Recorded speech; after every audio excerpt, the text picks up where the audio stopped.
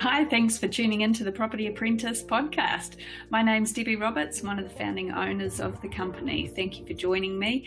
Today I'm going to be talking about, now that we've got a bit more clarification as to what it means for landlords and tenants at level 3, as we're moving forward through level 3. Hopefully not for too much longer before we get to level 2, as long as everyone keeps behaving themselves and staying at home as much as possible. Right, you don't need me to tell you that. You've had every man and his dog on television saying that, right?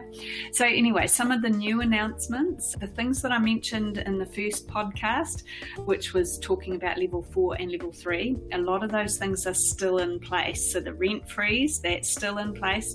All of those sort of things, nothing has changed there. The inability to evict a tenant or, give a tenant notice and things like that, none of that has changed.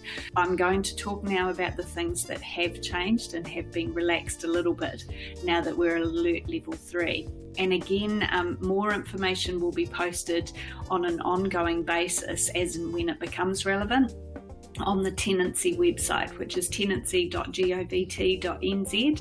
There's a special section in there relating to COVID-19, what landlords and tenants need to know. So if you've got any further reading that you want to do, then that's a really good resource to go and have a look. So now, at level 3, tenants are allowed to move to a new house and they are allowed to use the services of moving companies as long as the movers still adhere to their physical distancing rules.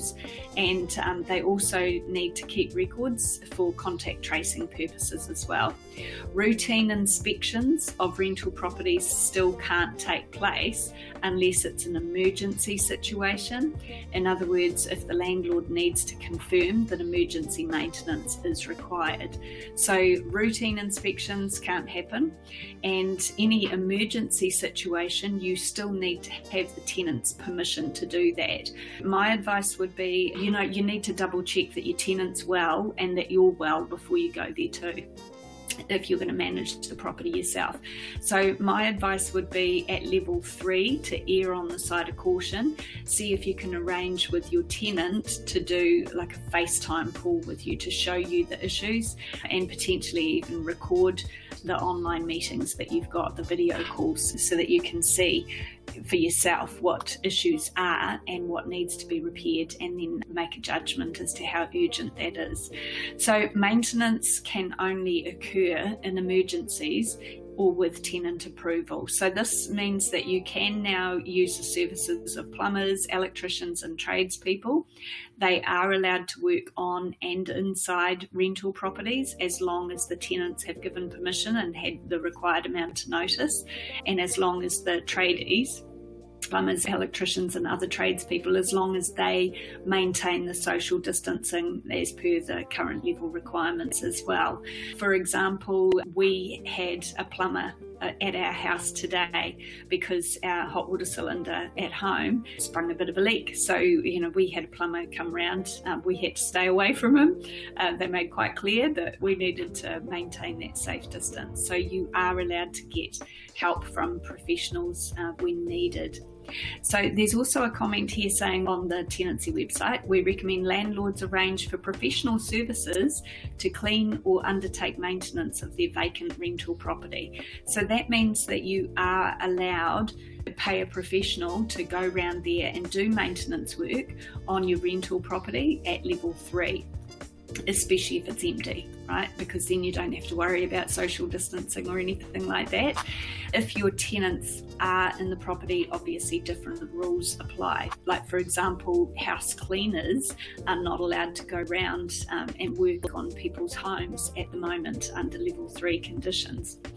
Now, if you've got a rental property that's vacant and you're looking to find a new tenant, you cannot have open homes. So property managers are not going to be able to do open homes where multiple people come and view a property at the same time. The way that viewings of vacant rental properties can take place is, especially if it's vacant, this is a lot easier. The property manager can actually make appointments with the potential tenants who want to come and have a look at the property.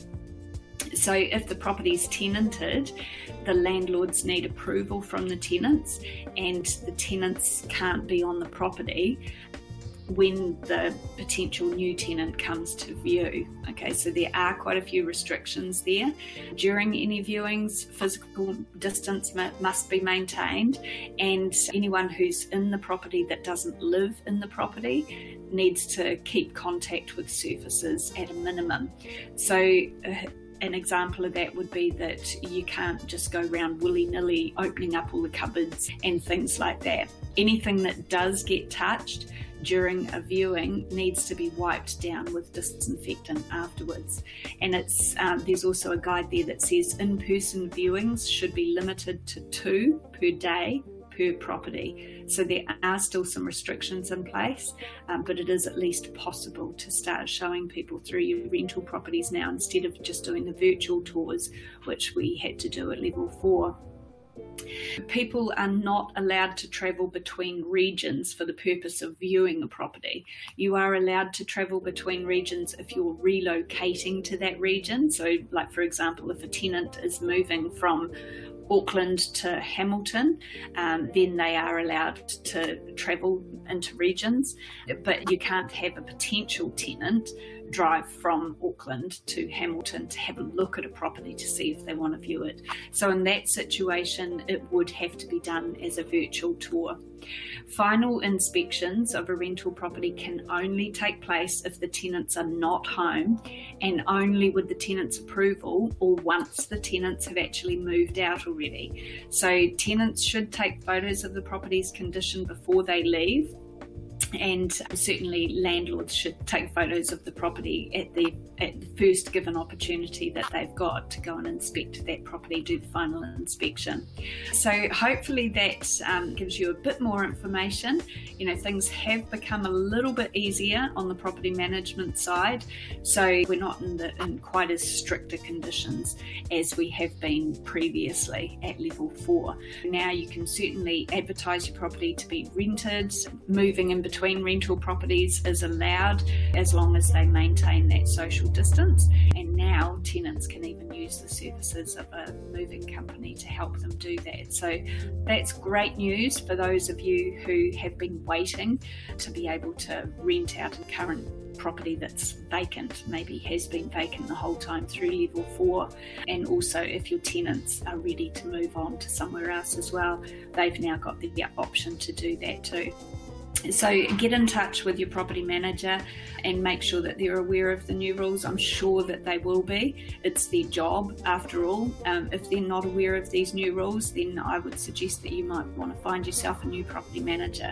Okay, so thanks for watching today's podcast, and we'll keep you up to date with changes as and when they happen as quickly as we can.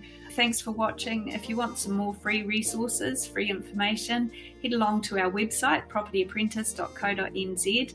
We've got lots of free resources there, ebooks, videos, things like that. So pop on, have a look.